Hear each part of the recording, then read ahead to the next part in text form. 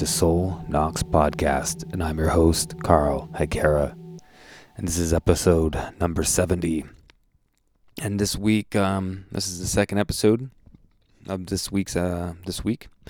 Our first episode was with Void from Gravier and Nihilus, and we had talked about Under a Funeral Moon. It was a great episode. But this episode is going to be a conversation I had with my friend Camden. It's really sparked off by his new project called the Black Flame Death Cult. He just released an EP called Tear You Apart, which you'll hear some of the songs from that tonight. Or today, or whenever you're listening to this. But yeah, so Camden is a big supporter of not only my podcast, but all the Horsemen. He's friends with Mike Hill and Evan Hopper. We become friends as well. I haven't gotten to hang out in person yet. But so Camden is definitely one of the extended family of the Horsemen. And I wanted to have him on to talk about his music, and we talked about his history with the punk scene and all that kind of stuff. And definitely going to have him back on again, particularly to get into like horror movies and other stuff that we share mutual love in. And I figured this was a good time to put out this episode as well, because it's the beginning of the Halloween season, and Camden is another one of the Horsemen extended family who's a huge fan of Danzig and the Misfits and all that stuff. And I feel like the Black Flame Death Cult EP has some elements from this types of music. It's a kind of very cool dark punk music played with bass, and has this really dark, awesome vibe to it. So hope you guys enjoy it. I definitely appreciate Camden for his support of the podcast and all our ventures and everything. So I just want to say that as well. So hope you guys will enjoy this episode. Before I get into it, obviously I'm going to do the rundown, all the plugs. So like I said, I'm part of a gang of podcasters called the Horsemen of the Podcast Apocalypse. Every other Monday is Brandon Legion with Horror Wolf 666. I'm going to be recording an episode with Brandon here soon for a kind of ongoing series that I'm going to do with different guys. So we'll more news on that later once I get the episodes in the bag with my first two guys. Probably be Mike Hill and Brandon. I'm trying to get Evan on. But yeah, we're gonna be. It's gonna be entirely about guitar stuff. So, guitar nerd talk about gear and tone and all that kind of stuff. So, looking forward to that, because Brandon is definitely all about his sick, fuzzy doom tones and all the stuff like with his bands. And so yeah, it'll be awesome. Then Tuesdays you have Tuesdays you have Into the Necrosphere with Jackie Schmidt, the best metal podcast out there. Jackie and I literally just recorded an episode about Nevermore, which will be out in November. So hope you guys will enjoy that episode. I enjoyed talking to Jackie as always, and particularly talking about Nevermore, which is one of our favorite bands. Wednesdays you have Everything Went Black with Mike Hill. And again, Mike and I do our series Darkness Weaves, split across Soul Knox and Everything Went Black, all about the work of Carl Edward Wagner. And I'm also having Mike on. We're going to be doing a few things. Like I said, we're going to do that Guitar Talk episode. And I think we might bring back Eldritch Tales as well for an episode here and there. So keep your eyes open for that. Then Thursdays, you have Necromaniacs with Mike Hill, Mike Scandato, and Jeff Kashid. Fridays, you have artists formerly known as Break the Apocalypse, now as Spitball Media. And on Intermediate Times, you have Cheyenne from Trivax with Iblis Manifestations. And Trivax just released a new album, which everybody needs to listen to. Ella Burns Out. Highly recommend. And that leads into what's coming out this Sunday is indeed a conversation I had with Cheyenne. We kind of talk about the album somewhat, but the conversation goes wide, gets into a lot of different stuff. Um, so I hope you guys enjoy it. Don't we get into modern life and a lot of different things in the episode. So uh, stuff that's pretty similar to what he talks about on Iblis. Should be hopefully trying to do something with him um, on Iblis here soon. So we'll see. I haven't been on yet, so it'd be great to be on. I had him on last year, about a year ago. It's funny that I've been having a lot of people coming on like a year after their previous time on. But yeah, so check out Ella Burns Out in the meantime, and look forward to hearing Cheyenne and myself discuss a bunch of things on this episode on Sunday. And and you can follow everybody on social media. You can follow me at either my name or on Instagram at Denver Underground Radio, which is the online radio station I run with my friend Ken. We have shows live every Tuesday and Thursday from 9 p.m. Mountain Standard Time or 11 p.m. Eastern Standard Time.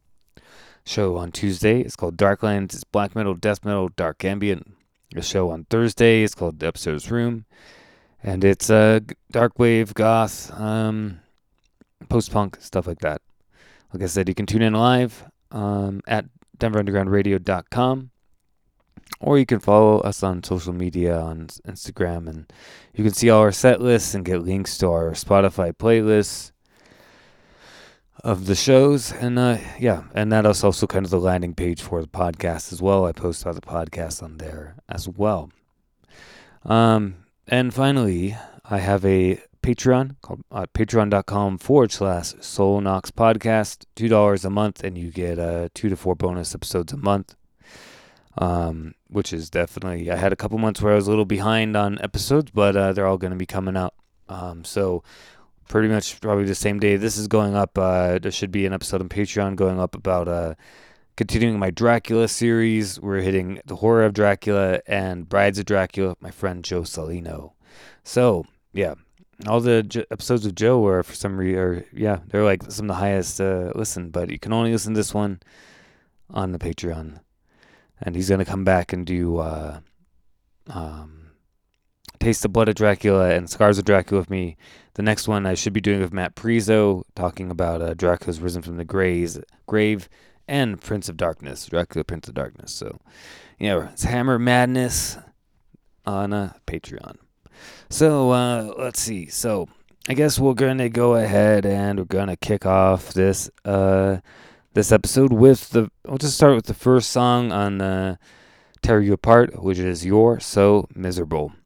All right, guys. Well, I hope you enjoy, and hail Satan.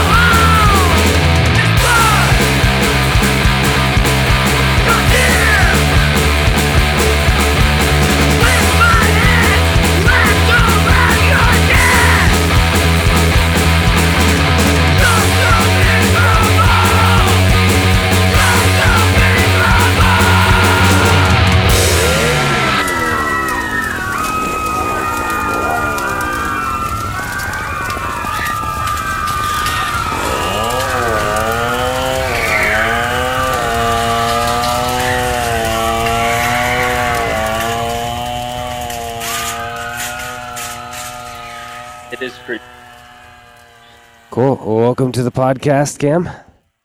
Thanks for having me, Carl. Let me start off by saying it is a high honor to be on your show. I really was quite flattered when you asked if I wanted to come talk. So this is cool for me. It's a big deal. No, I don't know. Of course, dude. I mean, you're all, not only because you're always, big supporter of everything the Horseman does and all that stuff, but it's like you're very prolific with your music as well, and you have this new project that you're coming out with, and I wanted to have you on and talk about it. So, Yeah, man, it's always so funny when like you put art out into the world and it's received in any way, right? Whether it's a positive reception or a negative reception, it's just always funny when a little creation gets any amount of attention, and it's really cool. Yeah, I mean, like I've definitely released stuff into the void where nobody gave a fuck. You know what I mean? There's a release that you're like, yep, Yeah, yeah.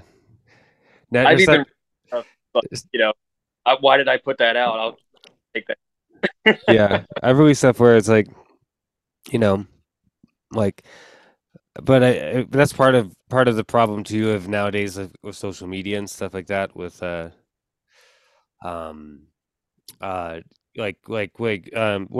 once I got rid of like MySpace and stuff like that, when you switched to like Facebook and everything, I remember 10 years ago, or whatever, putting out some music like at my Project Warlock and stuff, and it's like probably more people listen to that now because of me talking about it on the podcast than people did when I released all that stuff, because it's like you try to build an audience how you can, but it's like almost impossible on Facebook. You know what I mean? And everything. So it's like, Yeah, juggling the social media is funny because I get very minimal interaction or engagement rather on Facebook.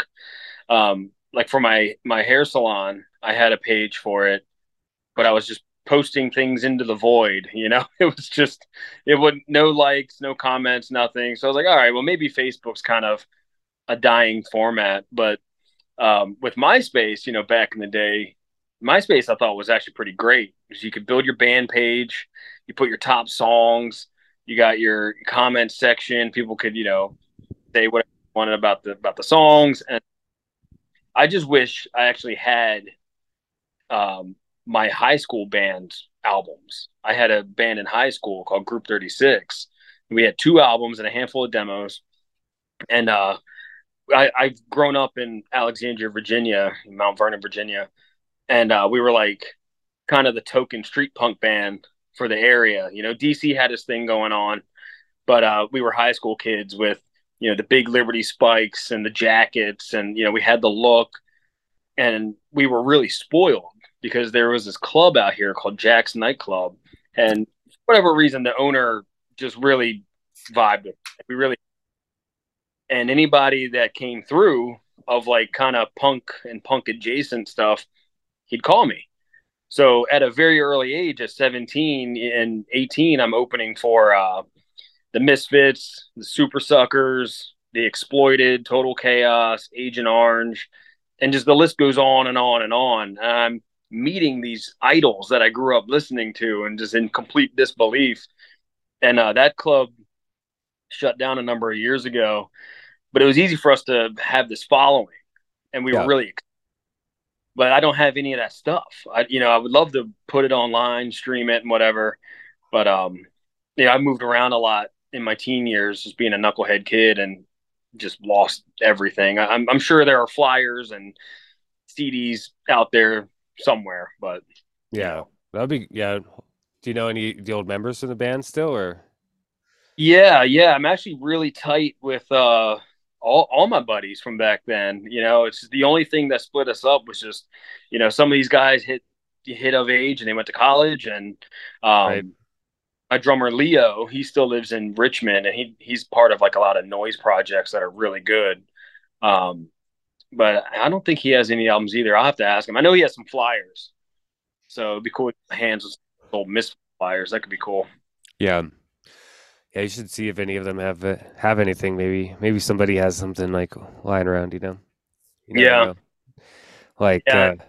I might listen to it and change my mind. yeah, in your head, Like you're like, man, we were great. And you listen to it back, you're like, oh, I don't like know what we were, that.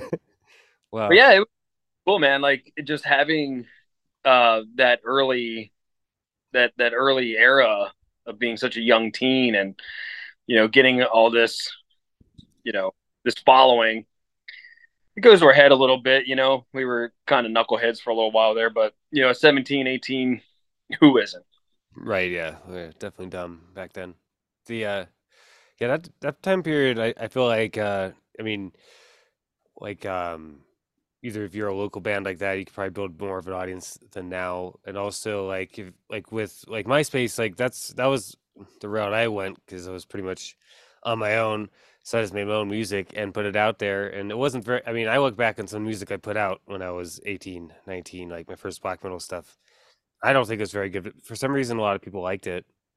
And, and I had kind of built a following, which I kind of self-destructed when I got a little bit older for various reasons. But, Oh yeah, yeah. I was good at that for a long time too. yeah, yeah, but in my, in the MySpace era, you like, you could build an audience. I mean, I still have friends to this day that I met, you know, back in the early 2000s through MySpace, and we're still friends. And you know what I mean? Like, Dude, we're that's the still, like social media. It's kind of like you and I, right? It's like I have people that I on a more regular basis through Instagram and and Facebook and stuff than I do in real life. I mean, part of that is just having a schedule, having the hair shop, having the band, having kids, and then somewhere in there we gotta make sure the wife's happy too.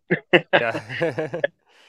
So it's like having this ability to connect with new faces that you have a lot in common with is actually like really cool, and that's the one gift I think social media has brought. There's a lot of other toxic stuff too, but like I've like for example, I started listening to Mike Hill's um Everything Went Black podcast when I first moved here about 3 years ago into my current house, and COVID stuff was still a little funny, and he was doing this daily walkthrough of what he was doing, and he was telling it in such a way that it sounded super like zombie apocalyptic, and he, no guests. He's just like, yeah, I'm on shutdown, I'm isolated, and he was in New York, so that was like, you know, they were getting hit with a lot of high numbers and stuff and deaths and whatnot.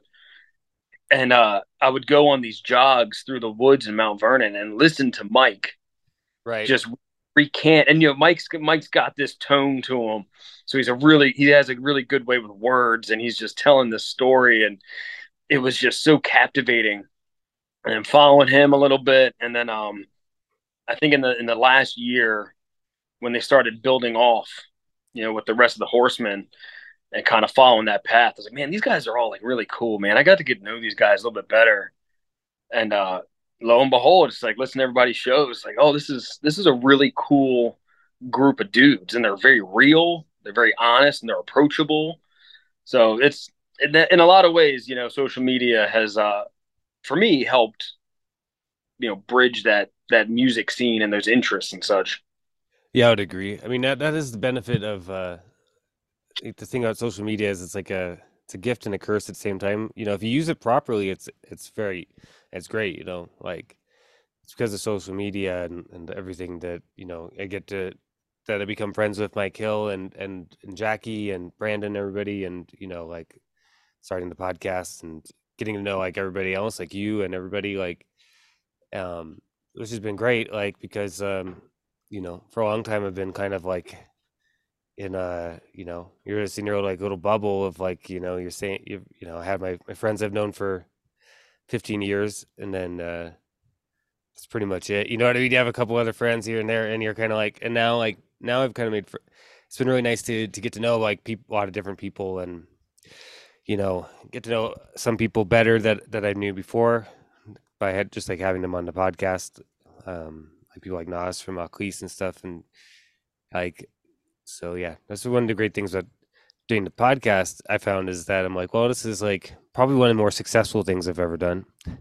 ironically, and and then that helps out actually my other things, yeah, and it's really funny when you see pages on social media with like bikini girls that have 30,000 followers, and they're not really providing any real material with intellect or real interest. It's like, all right, you've got your bikini pics and your workout pics, but then you go to your like the Soul Knox page, and you're like, oh, you guys are like going on these deep dives of various religions and books and like really thought provoking stuff. And I want to get to know the people Carl's talking to. Let me check them out. It's like that to me is more valuable And but you got to have. I guess you have to have dessert with your dinner too. I guess most people like dessert better than dinner, though. You know what I mean? I Yeah. guess, but um, yeah, it's been really fun, and it's easy to feel like, especially like as I get older, I where I live, I'm so removed from like DC. I'm about you know maybe 20 minutes from DC, but I'm tucked down here in Mount Vernon in the woods, and when I go to work in Arlington, by the time I get home, I don't want to leave, so it can feel a little bit isolating at times, and you kind of get in your own head, and you start to second guess yourself on a lot of things. But when you start to reach out and talk to people like you guys, it reminded me that you're not alone out there. You have this capability to talk to other people. For me, it can be like, when I'm at work, I have my work persona. I'm still very much myself, but my clients are getting a different version of me than like my kids get, or then my people that attend my concerts they get. You wear all these different hats. Yeah. So you work, you go to home, you go home, you go to gym. It can feel like very cyclical and kind of mundane after a while. And it's nice to know that there are other people you can talk to. Like Brandon's really fun. He engages a lot with everything, and it's so funny. It's like I love the shows so much, and like the music you all make. I have no problem reposting it and being a cheerleader. But he like you guys are always so good, especially Brandon. He's like, oh man, so grateful, and he's like, thank you.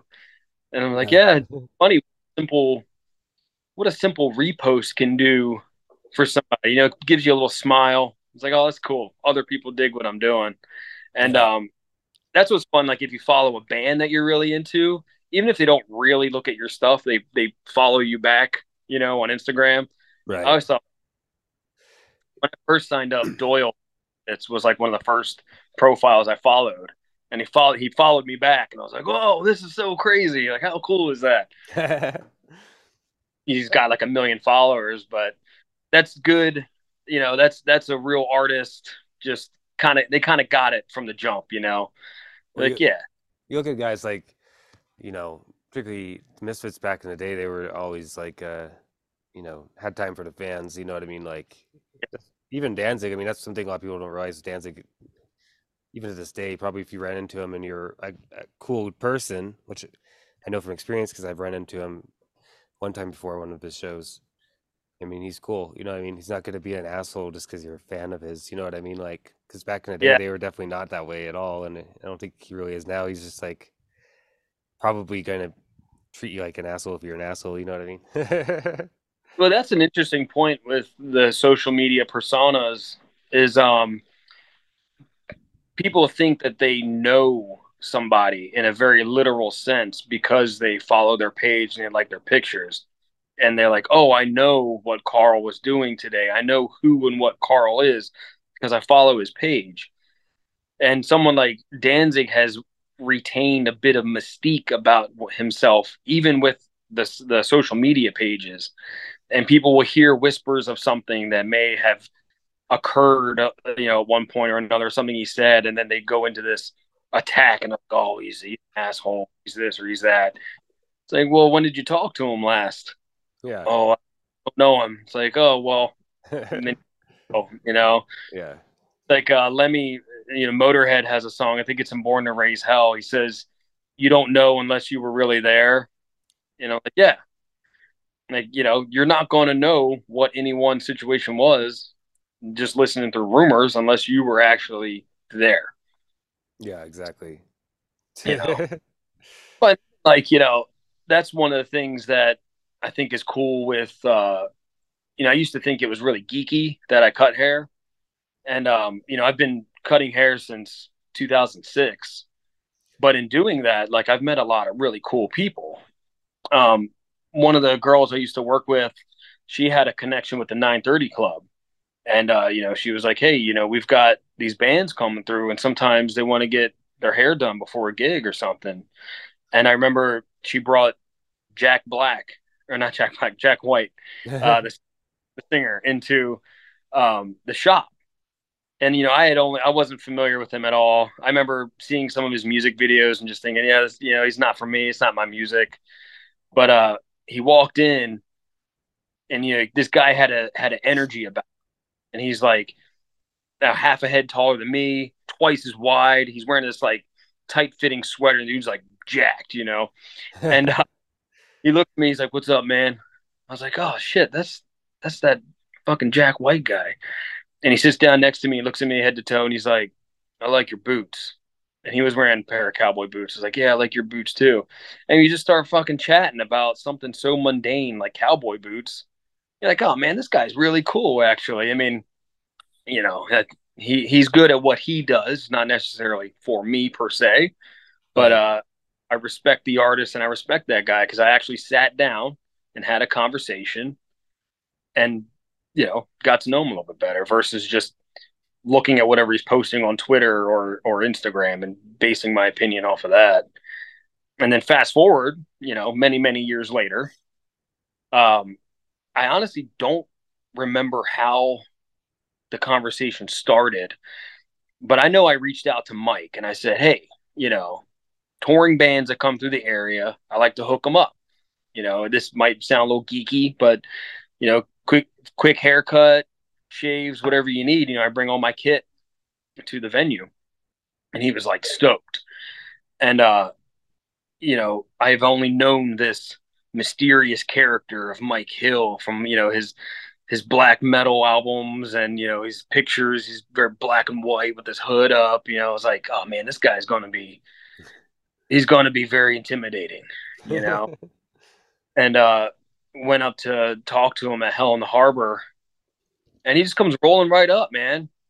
Full embrace. He's like, "What's up?" And I was like, "Oh man, I thought this was going to be like I was going to have to play the cool guy role." But he took me through the venue, and we went back to some boiler room and sat down, and we talked very candidly, about life, relationships, and all that stuff. And we've been good buddies since then. And it's I think I'm going to link up with him. Try to link up with him this weekend at the Danzig show.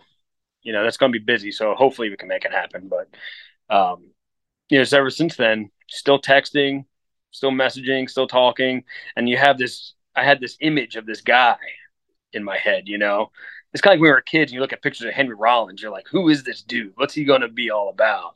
And then you meet him, and it's awesome. It's Right. really cool. Yeah, I Like mean, super intimidating, like sitting down here, even talking to you. Because I'm like, man, Carl has a lot of people on this show that are a really big deal. He just talked to my homie Evan for 3.5 hours. yeah, that was a long, that was a long episode. I Yeah, love it. when I have Evan on, we can talk for a while, because No, that is a real dude. He's a salt of the earth guy. I love that guy. He we dragged him down here to Mount Vernon at the top of the summer, and it was just hotter than hell.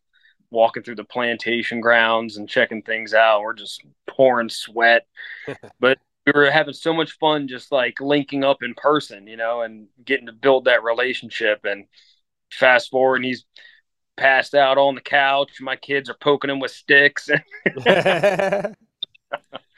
Yeah, he's a sweet guy. We took him out to the Luray Caverns recently, and there's the Dukes of Hazzard restaurant, kind of like right around the corner from there. so it's like And themed like the Dukes of Hazzard. yeah, it was we like my wife Jackie was like, "Oh, I really want to hit up like an old school diner while we're out here." And I'm like, "Oh, okay." Type in diner. We find this place and we pull up.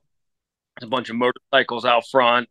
There's that orange car that they had with the rebel flag on the roof, with the police car kind of parked right in front of it. I was like, "Oh man, I don't know. I don't know if this is our scene." So I look at the kids. And I'm like, "Don't say anything. You don't say a word." So he and everything that you could print a rebel flag on had a rebel flag on it, like hats, mugs, magnets, you name it, dude. Hoodies, gloves, condoms. they had it all. On to the middle of the building is the store. To the right is this church hall that they built out, and they were having Sunday service. And there was a bluegrass band shredding, doing the thing, and they're all holding the Bibles up with one hand, and their other hand is, they're nodding their heads, they're praising Jesus. And I look at Evan, I was like, all right, you don't say anything either. Because I don't think that we might get kicked out of here. And we look at the people at the worship center, and they're all in leather vests. I was like, oh, well, this explains the motorcycles. And they all had these crosses on the back with the rockers, said Crusaders for Christ. Oh, okay. So I see what's going on here. So we go into the diner part. That's basically just like a truck stop, like stop and go kind of thing. And Evan gets this pork sandwich. I can't remember what I had. The kids each got something. And poor Evan is eating this, basically a salt lick. Oh no. He goes, "This is the saltiest thing I've ever had in my life." And the poor guy is like turning red because it's so salty. He's just like every ounce of water in his body just got absorbed. Oh no. But you know what? Nobody gave us a hard time. We were polite and we left. And uh, yeah, I don't know if Evan will let me drag him to any more adventures anytime soon. But that was quite a scene. Is it Adventures in the South, right? I was honestly really surprised. I was like, man, this is we went back in time. Yeah, that's interesting. That's weird. Well, Yeah, there's probably a lot of places like that, if you go through the parts of the South, you know what I mean? Like you off beaten road, there's still like a lot of that kind of stuff going on, you know what I mean? well, that's like again, touring in a punk band in high school. You play the weirdest places. No one knows who you are, but we'll play in like a gymnasium in Lancaster, PA, and fill the place, wall to wall, shoulder to shoulder. Everybody comes out to see the punk rock band, and then we'll play. I remember specifically this place called Cookie's Restaurant in Shepherdstown, West Virginia, and you pull up, and it's like the eyes are on you, and Yeah. you can, the eyes are burning in the back of your head, and there's this air of hostility, like anything could pop off at any moment, and I'm 18 with foot tall Liberty spikes and leopard print skinny jeans. I weigh about a buck 20 soaking wet. My drummer, he's like stressing out because he's even half my size with like, he looked like Kurt Cobain. He had long blonde hair and flannel. And, uh, so you play these places that are like looking back. I'm like, that was absolutely terrifying. I had no business being there. And everyone is standing there watching the show with their arms crossed, blank stare on their face, but they watch the full set of us hopping around on stage and doing our thing, and then they're like, "Okay, that's that." It was very that movie, The Green Room, Yeah. dude. That hit home so hard because we've played places like that, and I was like, it felt like I was watching a documentary. Like this, Where you I where you walked in, nope, you're like, I think we're in the wrong place here. There's swastikas here. grab you by the shoulders and sit you down. They're like, "No, you're in the right place. You sit on down." I don't recall anybody losing their fingers to any machetes or anything, but there was definitely some situations there. We should have gotten in the van and just kept on going. Yeah. Well, that's back in the day, particularly in your book, and if you had like that Bible thing or whatever, like where you don't know, it's just a number and a place. You don't really know anything about the. Yep. It's like, oh, can we book a show here? Like, yeah, sure. And you show up, you're like, oh, what the fuck is this? And back then we thought we had it good because you could print directions from MapQuest. It was like, oh, dude, this is so easy. And obviously it's like before cell phone stuff, but you could still go online and at least print out the actual directions. Like, this is great. Yeah. You My buddies that were touring before that, they're like, no, you had to like have your little black book with all the names and the promoters and the kids that were booking the shows, and you'd enter the town, pull over, find a phone. I was like, man, this is a lot of work, man. Yeah, yeah. They had to have like maps for like everywhere. Yeah, I mean, now you punch it in your phone, you've got 5 different navigational apps that can tell you different ways to get there and the quickest and whatever. But Yeah, I forget what movie I was. I was like a horror movie. I was listening to a podcast about, and they mentioned like in part of it, they open up the glove box and all these maps fall out, and they're yeah, like, "Oh, that's something that people like kids nowadays won't understand." yeah, we'll have to hold on to that for when the world falls apart and the internet goes down. Yeah, that's the thing. People still need to know how to read a map. Like, 'cause if you Yeah, don't, what happens if your phone goes down? You're just fucked. right. Yeah, I think if the internet goes down as a whole, we've got bigger problems on our hands than not being able to navigate the roads, Yeah, exactly. roaming cannibal tribes and whatever else. Whatever else goes on.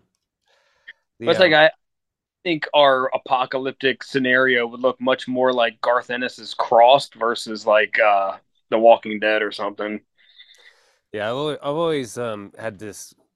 My prediction for the future, which I had on a while ago, is essentially like return to like corporate feudalism. So it'd be Oh like basically the corporations just take control over everything, and they create like these little like enclaves of places where you basically sell yourself to the corporation, and they provide you, you know, like this like kind of like castle type of, what I mean, you're like living in like this kind of like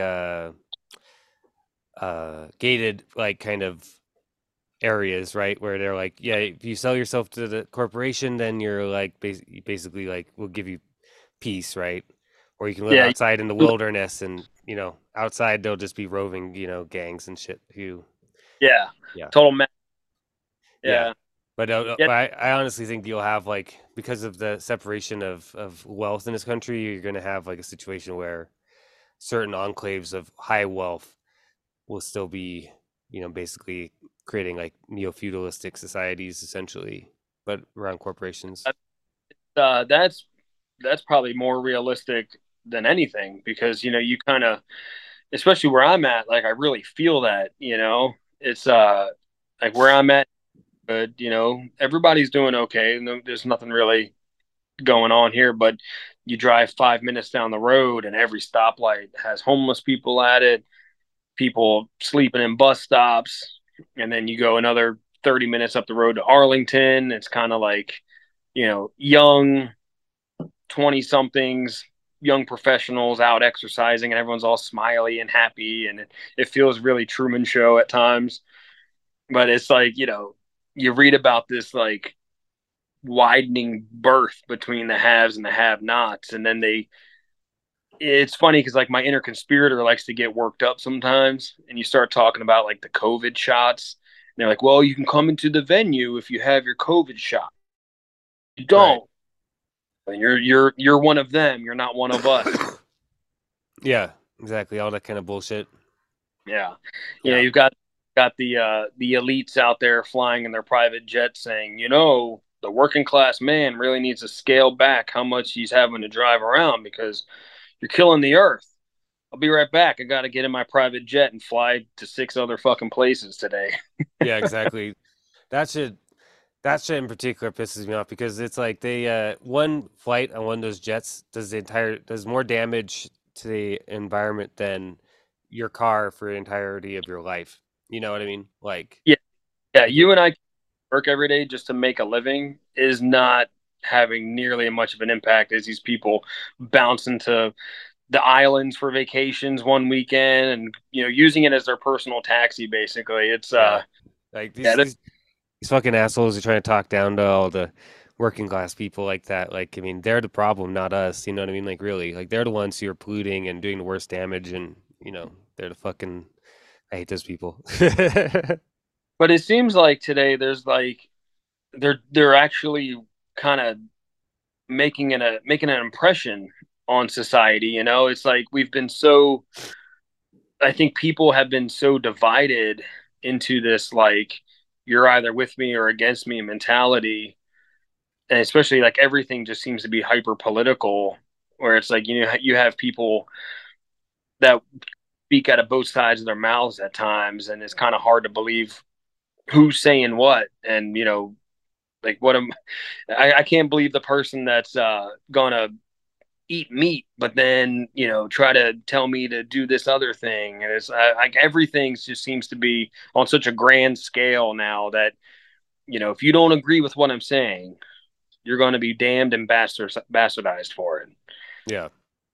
And I see that in a lot of like subculture stuff right now, especially in.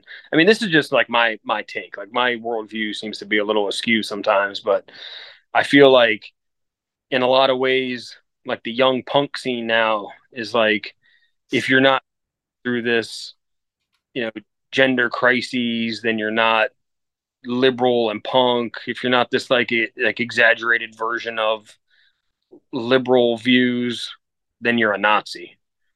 Right.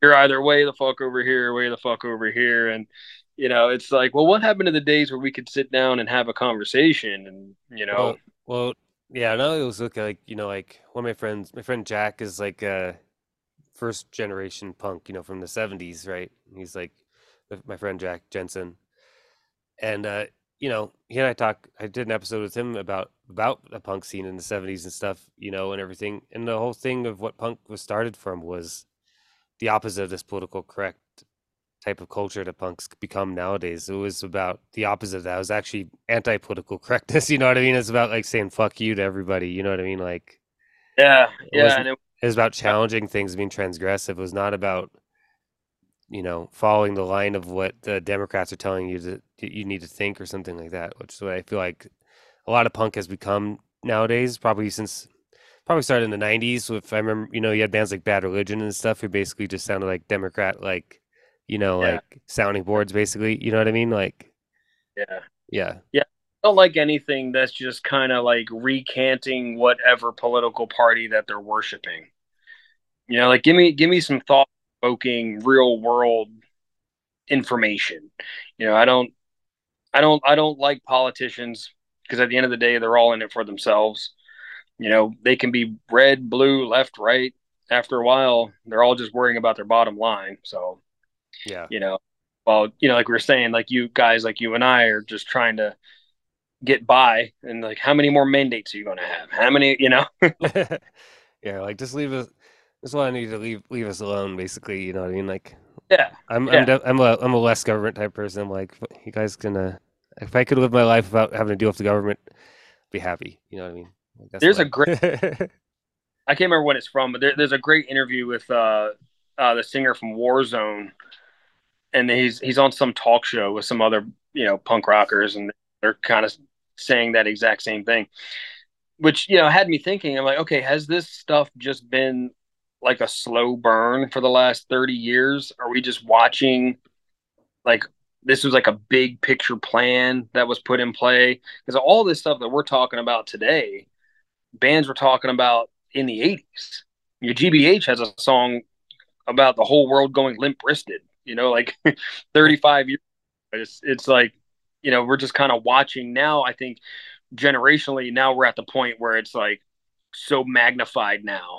Whereas Yeah, back then the messaging was still kind of, kind of boiling over, and now we're at this point where we're like, but you're yeah. Well, I think back in the day, say like in the I do think that a lot of the issues that we have today were started like probably in the late '70s and '80s, with like say like the university systems and a lot of different things. Like you find out that a lot of this kind of ultra political correct stuff that's going on nowadays, or the ultra far right stuff that's going on nowadays, a lot of that stuff was kind of set in motion in the '80s and it's just kind of grown out of proportion. But I think maybe the difference is that you still had people who fought in World War II still alive back then. You know what I mean? You had people who had right. actually suffered like real like fucking hardships and shit in their life. People who had survived a depression, and I think that kind of influence probably keeps a little bit more steady hand than nowadays, where you have whole generations of people who never had any real hardship in their life. You know what I mean? Well, yeah, and that's like why you would see guys like around wearing a swastika T-shirt because the people that were fighting too were still around, and he was trying to be as offensive as possible and turn heads, and have the fingers pointing at him, but he's like, not really a Nazi, but he's got this thing on his shirt being like, oh, look at me. This doesn't really mean anything, but it's offensive to you. Yeah. And, now I think if you see guys that are Nazis, it almost feels like they're doing it just for the sake of being edgy. And they're like, oh, I'm this scary thing now. But, a lot of these guys are 800 pounds and probably couldn't chase down somebody if they wanted to. Yeah. Yeah. I Not mean, saying good. I'm saying the ones they just seem to be almost like they're playing a bit role or something. yeah. I don't really get why we still have we're almost 100 year, we're 80 years since the start of World War II, and why we still have people like calling Yeah, themselves communists and people still calling themselves Nazis to this day is just baffling to me. Like, why are we holding on to this stuff? Neither one of those things works. They're idiotic. yeah. Let it go. Let's come up with some new solutions to the problems of the world instead of trying to like hold on to ideal systems that were built 200 years ago. You know what I mean? But the problem too is like you're not going to have people like the common person today isn't going to sink in time to research this stuff. Like they think what they're saying is what they stand by and believe in. But if they actually spent time reading about it and doing the research, they would probably think, oh, well, maybe the answer isn't necessarily this exact thing. It's a mix of a little bit of this and this and this, and then, Yeah. come up with their own solution. But humans are tribalistic, like we always want to feel like we're we're in a group. We always want to feel like we're part of something bigger than ourselves and like we're taken care of. And that's part of the with any music movement, right? It's like punks, we all stuck together and that was our thing. And you had like these little, more so in like high school, of course, you had like the metalheads, the punks, and even the jocks, right? They were all tribalistic. They had their like nations of what they believe in was being reinforced. Yeah. You're a tribalistic society. Yeah, and I think for me, like some of that stuff, especially as I got older, like a lot of that just kind of merged into, you know, I've always been one to float amongst the tribes, so to speak. It's like I played a little bit of sports in high school. I sucked, but I could hang out with the jocks, no problem. They probably talk trash about me behind my back, which is fine, but you know, they were nice to me. And then my early punk bands, since we were so fast, like we got billed with a lot of local metal bands because they're like, oh, we want to play with these guys that they look and sound punk, but they have like almost like a thrash aesthetic, basically. But yeah, I think a lot of those merging of the tribes start to blur after a while, especially with like you have crossover bands from like punk into metal, and you have thrash. It's like Municipal Waste. Those guys were punk kids, and then they played metal, so that you have the birth of this new thing. And but Yeah. it's and that's like even as I get older and writing music, politics is so exhausting, and I think it's exhausting on purpose. Like if something doesn't make sense, it's probably not meant to make sense. Like you ever read your mortgage book? It doesn't make sense because it's not meant to make sense. No. They move numbers around, and by the end of it, you could have bought two houses, But here's all the interest. But you know, I think after a while, when I've started to see like the politics, the societal politics, and everybody just seems to be uh, kind of saying the same thing, but with like a different soundtrack. It's not interesting anymore. No. And well, that's like with my project, the Black Flame Death Cult. I wanted to talk about something that I know myself and a lot of people struggle with, and that is depression, thoughts of suicide, the grim side of the world. Um, but musically, I'm not the most proficient player. So like what I know is simple punk rock stuff, Ramones, early Misfits, um, early agnostic front, very rhythmic, very tribalistic sounding, and I like bass heavy music. So I can't sit down and shred on the guitar like Evan. I can't play like Mike Hill or Evan as much as I want to. Yeah, I can't either. I sit at my guitar and I'm, power chord, boom, boom, boom, that kind of thing. And even when I try to do something like that, it doesn't feel organic or natural. Like I love black metal and I love hardcore punk and I love really dark imagery, which is why I think a band like the Misfits was like so perfect for someone like me. And I know a lot of people relate to that. Yeah. And it's so I was like, okay, lyrically, I want to cover this subject, but I want to have it set to like kind of punk music that's fun and you can kind of bop your head to a little bit and having this grim aesthetic at the same time. I mean, I'm sure it's nothing new. I'm sure a lot of bands have done this kind of thing, but um, for me, I just woke up one day and realized I was just kind of burned out on writing songs about politicians and rich people's issues and shit. It's what's really true to me, and I think people are drawn to things when they can see a realness in it. Like you can always tell something's organic, which is why we listen to a lot of the same stuff from the early era of stuff. Again, like guys like Henry Rollins and Glenn Danzig. You had these guys that you could feel there was some substance there. And I look at music today, and it's not necessarily for me. Like the Machine Gun Kellys of the world and the Travis Barkers. Those guys have their own message. They have their own aesthetic. That's great. I can't relate to it and I don't understand it. So Yeah. yeah, I can't even pretend to be that person, But when I hear the lyrics to, Immortal or some of my newer favorites like Black Anvil and Tombs, of course, and Quell, like all the guys that I'm like, oh, this is like I like this. This is they're singing about things that I really am interested in, and I really like this stuff. But I can't play like that. So what I can do is bring to the table what I can do organically.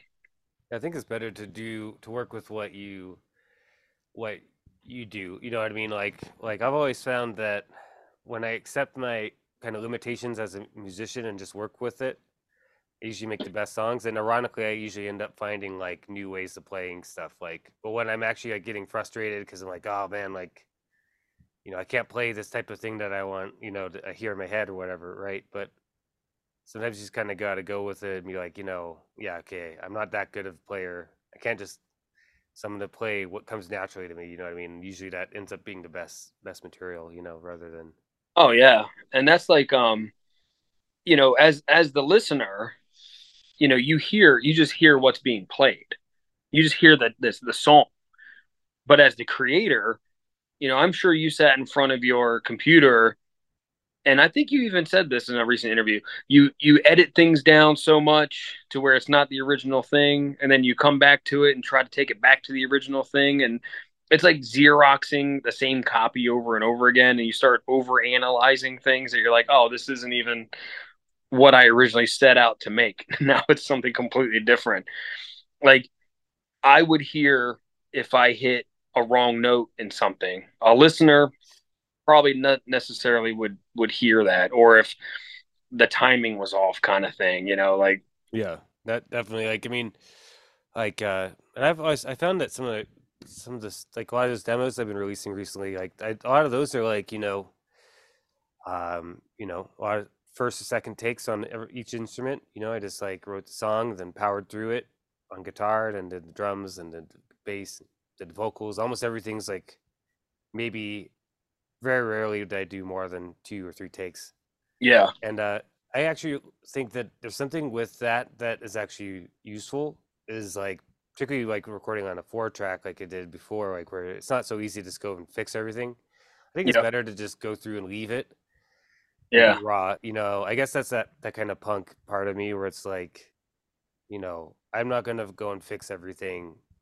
You know, like I've done other stuff where I've tried to fix everything and it drives you crazy. And I'm more like now I'm like back to like no, it's just leave it raw. You just power through it. Not no one's gonna notice really.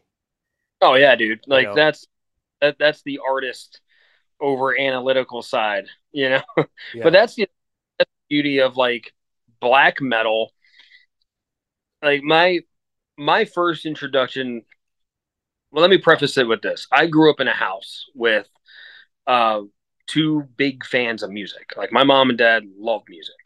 And middle school, I discovered this whole box of cassette tapes that my dad had in the garage. And it was everything from Gore the Road Behind to Henry Rollins spoken word, Social Distortion, and then like Accept and Exciter and all these just metal bands and punk bands. My middle school brain is just blown. I'm like, what is all this stuff? And my dad actually got really into Immortal, Oh, and really? my first introduction to black metal was Immortal. I want to say the Sons of Northern Darkness. Okay, yeah. Yeah, yeah. I know. Take it or leave it. I know there's a lot of people who either love or hate them, but for me, that album holds a special place because that was something so new to me. And I'll cover like these guys are fucking terrifying. Like they're badass. Like what are these dudes? And of course, you do some research and you look around and you find some more adjacent kind of stuff. But to me, my perspective as I still consider myself a very uh, new new face into that world. Like I'm still discovering, I'm still learning. And I want to come from a very respectful angle when it comes to black metal because I also understand black metal for the most part, and I might be wrong about this, but there's also a bit of a religious element of it from like a satanic side. So those two things tend to go hand in hand.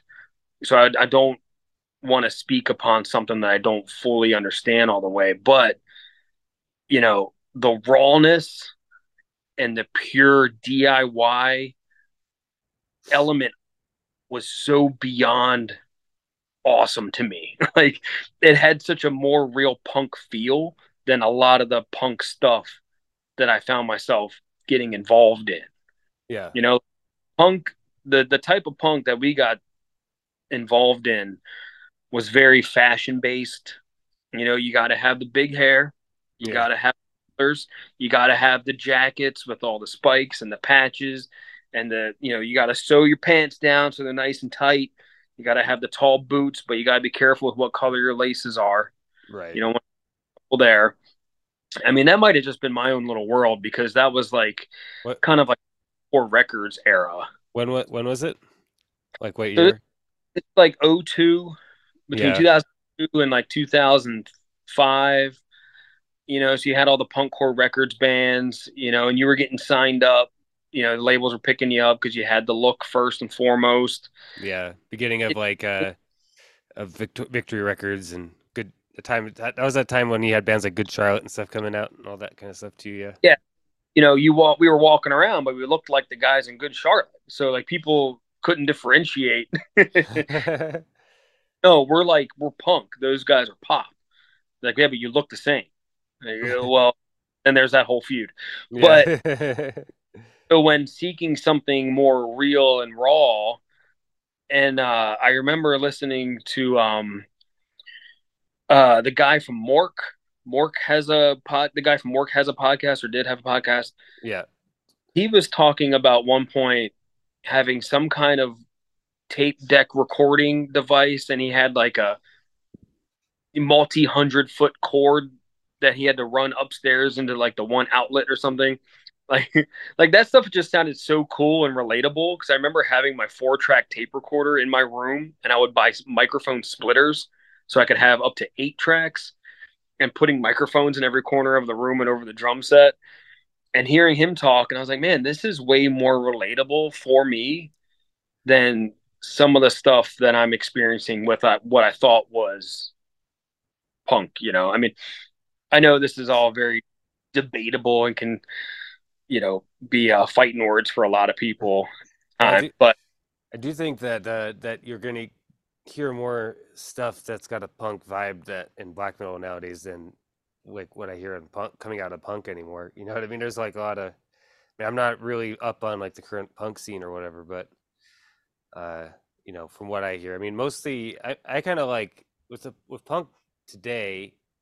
I'm like only interested really if it's like horror punk or something like non-political because I'm like I don't really care to listen to political music particularly anymore. You know what I mean? Like yeah, I don't give a fuck about your politics. You know what I mean? Like for the most part, unless it's about real life politics. But like I don't want to hear some band like just shouting like slogans at me or something. You know what I mean? Like yeah, that's yeah. been The there, like, done that. So it's like I don't.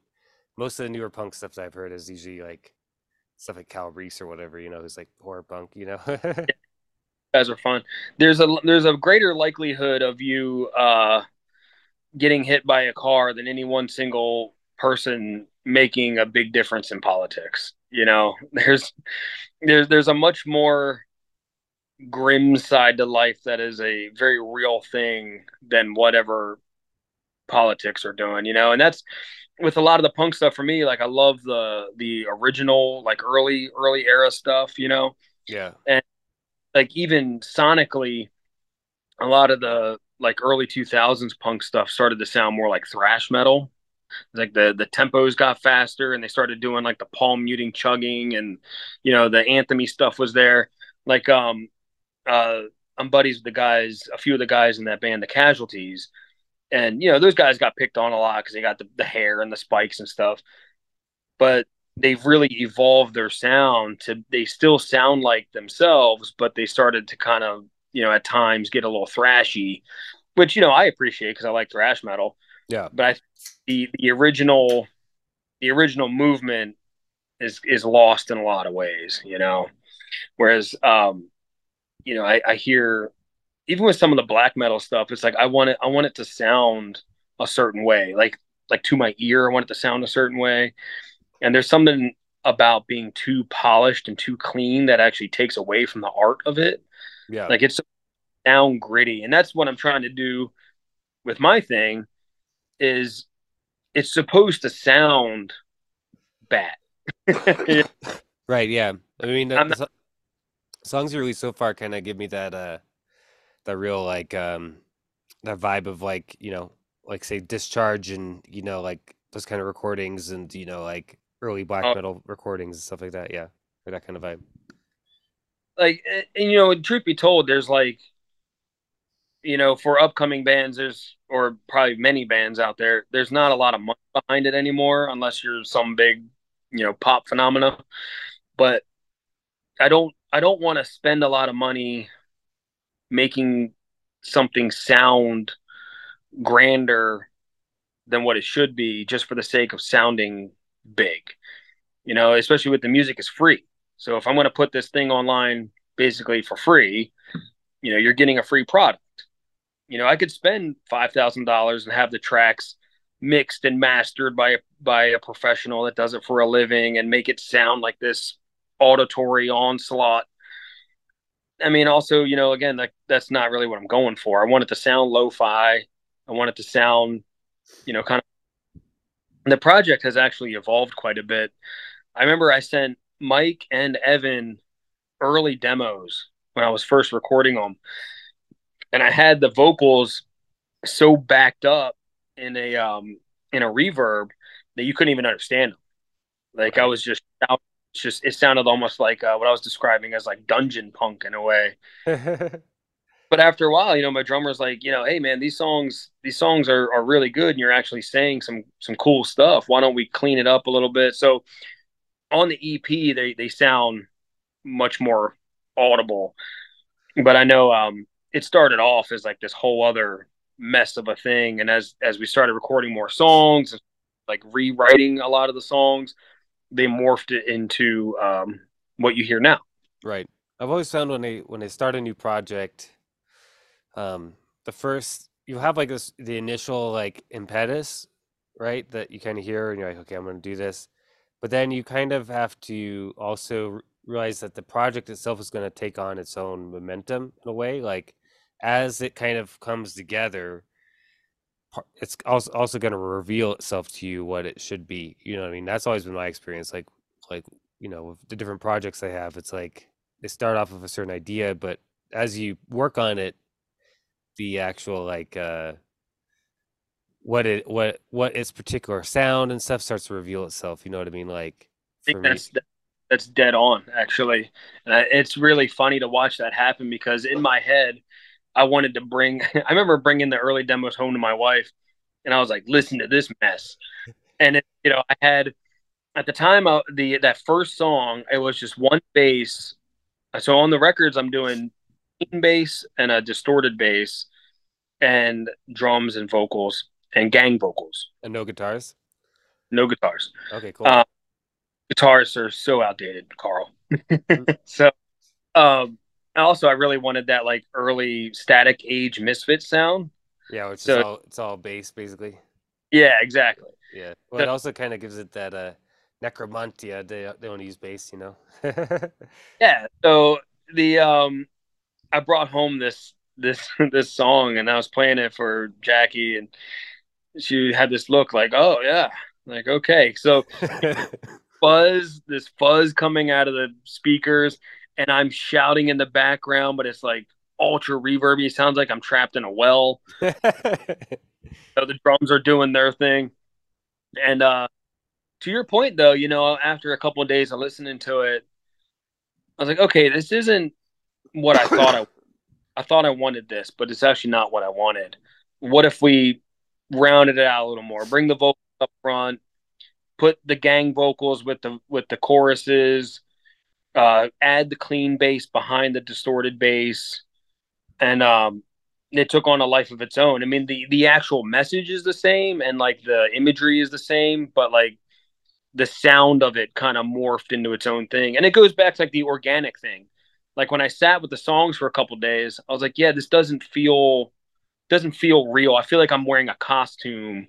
I want it to be Cam. I want it to sound like something that I would do. And then when we did it, it got a lot of really good response. I mean, it's really cool. And I don't necessarily make the music to get the good response. I definitely make the art for me first. But like I said earlier, it's always fun when someone gives you that high five and the pat on the back, and they're like, "Yeah, dude, this is cool. I like what you're doing." So I remember my wife hearing the newer songs. She was like, "Oh, this makes sense now." Yeah. Well, sometimes it's like it's kind of I don't know. I think sometimes it's like I've always thought writing music is almost like um architectural or like sculpting or something in a way, like where it's like I'm trying to maybe this is just part of the fact of like not being like a accomplished musician per se, you know what I mean, where you're like trying to like sculpt away everything until you get what you're trying to go for, you know what I mean, like you're trying to like You gotta cut out the fat to get down to the meat. yeah. When it's funny too, because like people ask me all the time, like, "Oh, where do you start with the music?" Because like I guess some people start with the guitar, some people start with the bass. 9 times out of 10, I actually have a concept, and like I have in my phone notes, I just have these different concepts that I want to write about, and then I'll take that concept and I'll say, okay, you know, how do I explain what's going on here? What am I talking about? Like when I posted that first image to Head in a Noose, Instagram actually flagged it and kept taking it down. And then Yeah. people were and they're like, "Oh, are you okay? What's going on?" We see this song, and I like posting the lyric cards so you can read along to when you hear the song. Like back in the day, you'd buy an album, you could read the lyrics while you listen to it, Yeah. and so everybody was really concerned. I was like, "Yeah, this is a concept I came up with, and I know it's going to touch on some nerves because I do know people that have hung themselves, and but I wrote that line first." and then everything else just kind of came into play. And I was like, oh, what if this is like someone that's been like hiding these feelings, and then when they, when they finally stop wearing that mask of a smile, people finally understand what was in their head when they come across their body swinging from the rafters. Yeah. Well, that happens a lot too, where people that the people are like, oh, I didn't expect them to do that. Like they seem so happy. I mean, think of like Anthony Bourdain, for example. Like Yeah, exactly. like I'm a big Anthony Bourdain fan, and it was like crazy when he's like they found his body. You're like, what the fuck? You know what I mean? Like, Yeah, I mean, honestly, it's interesting too, because like having kids, I try to be, I'm very open with my daughters, and they're all on social media, and I told them, I say, you're going to see me posting these lyrics, posting these songs. You should understand what I'm talking about. I'm telling stories. I've got these ideas, and I know society struggles with these problems. How do I bring all that together? But it's like trying to maintain the mental health of preteens as well as oneself, through while putting out this type of product is a very delicate balance. but I think there's something really good about just getting it out. Like in a way, even if you're kind of like. See, this is the thing a lot of people don't realize is that as an artist, like a lot of this stuff is symbolic in a way. It's also about exploring certain things, like I believe artists should be allowed to explore whatever they want to in music and art and in movies, books, etc. You know what I mean? And like that exploration is very important, I think, like this really important idea that seems to be under attack right now is the idea of like freedom of speech, freedom of expression, freedom of the idea that there's no thought that should be illegal. You know what I mean? That we can think whatever we Crime. can. Yeah, we can explore whatever, even if it's shocking to people. Like you need to be able to explore these types of things, because if you Well, don't, then you start repressing them. Then society starts repressing them.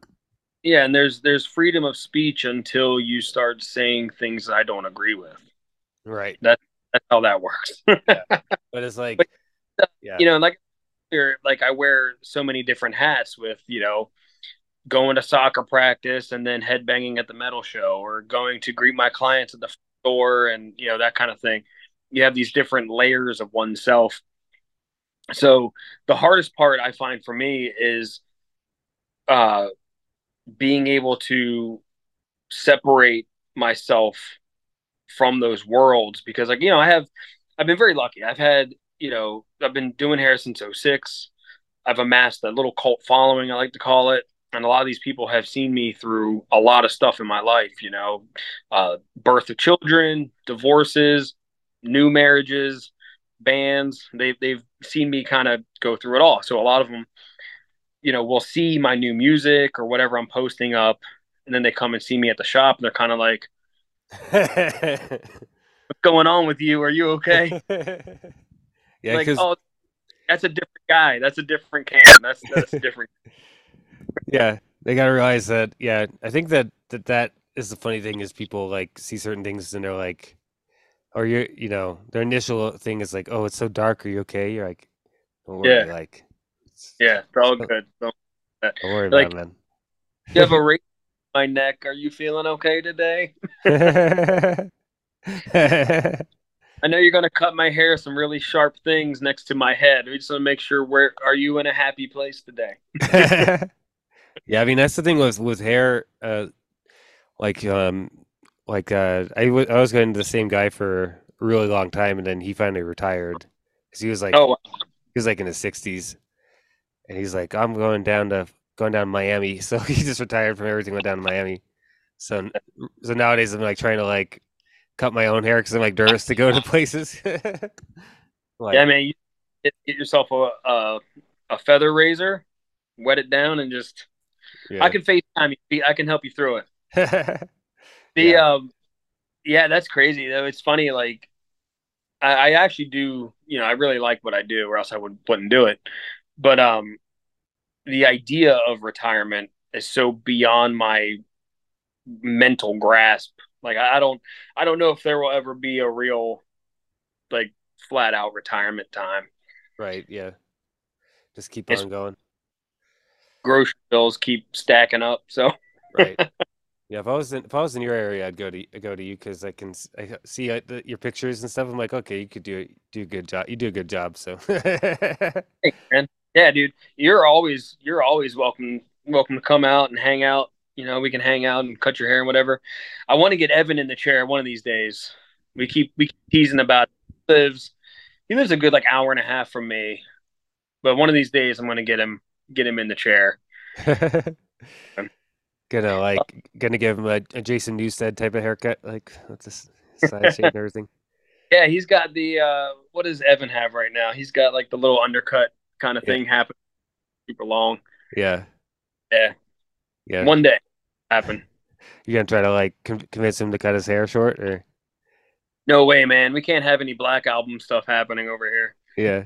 Oh, you mean like load? Yeah, load reload. Yeah, he'll Yeah. might lose his powers. Yeah. We gotta the yeah, because that was load was when they cut their hair, but I cut my hair a long time ago. I don't like having long hair at all. Hate it. So I and I try to grow my hair out long all the time, and I always end up doing this mohawk thing. yeah. I get like 3 months in, I'm like, nope. Yeah, I don't. Like, right, you got to feel comfortable in your own skin. Exactly. Yeah, I don't. I had long hair for a couple years, and then it just started driving me crazy. And I was just like, I don't like this long hair thing. Like, Yeah, yeah, it just like drove me crazy. yeah. My brother's hair is just about to his waist. I don't Wow. know how. Yeah, he has a really good band called RKL. I'll send you some stuff. They're awesome. I'm trying to get them gigs, but you know it's hard to do. It's hard to coordinate with everybody. Right. Are you ever gonna try to do gigs with the Black Flame Death Cult? So we're gonna play our first show um, the weekend before Halloween. We're gonna play a shared set with my buddies. They play in a band called Wayward Brigade, and every year a friend of mine that owns Unbroken Tattoo out in Reston, and he is also part of the Booze Fighters Motorcycle Club out here.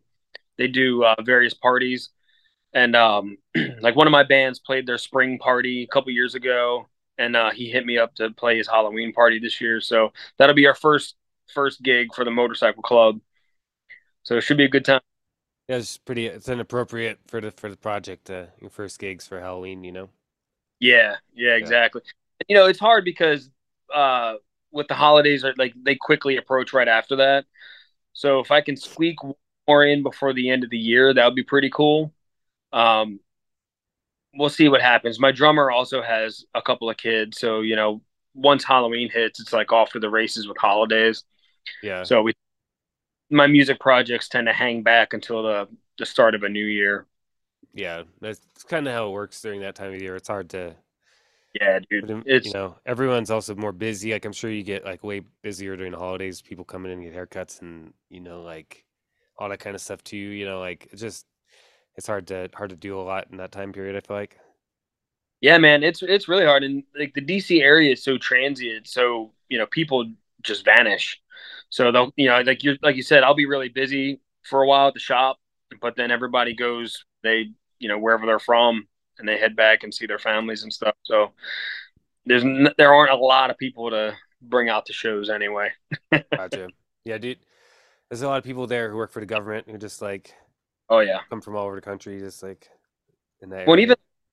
even the punk bands out here, most of those guys have like government jobs and stuff. So they're super busy trying to wrap up before the end of the year, and they've got all this time off, so they've got to really hunker down. So yeah, it's funny. The DC area is like very thing in a lot of ways. It used to be. I mean, obviously, like all I know really about the DC punk world was to Discord and all that stuff from the '80s and early '90s. Oh, Like Minor Threat and Fugazi and all those types of bands. So that's pretty much the that's what's extent of my knowledge about DC.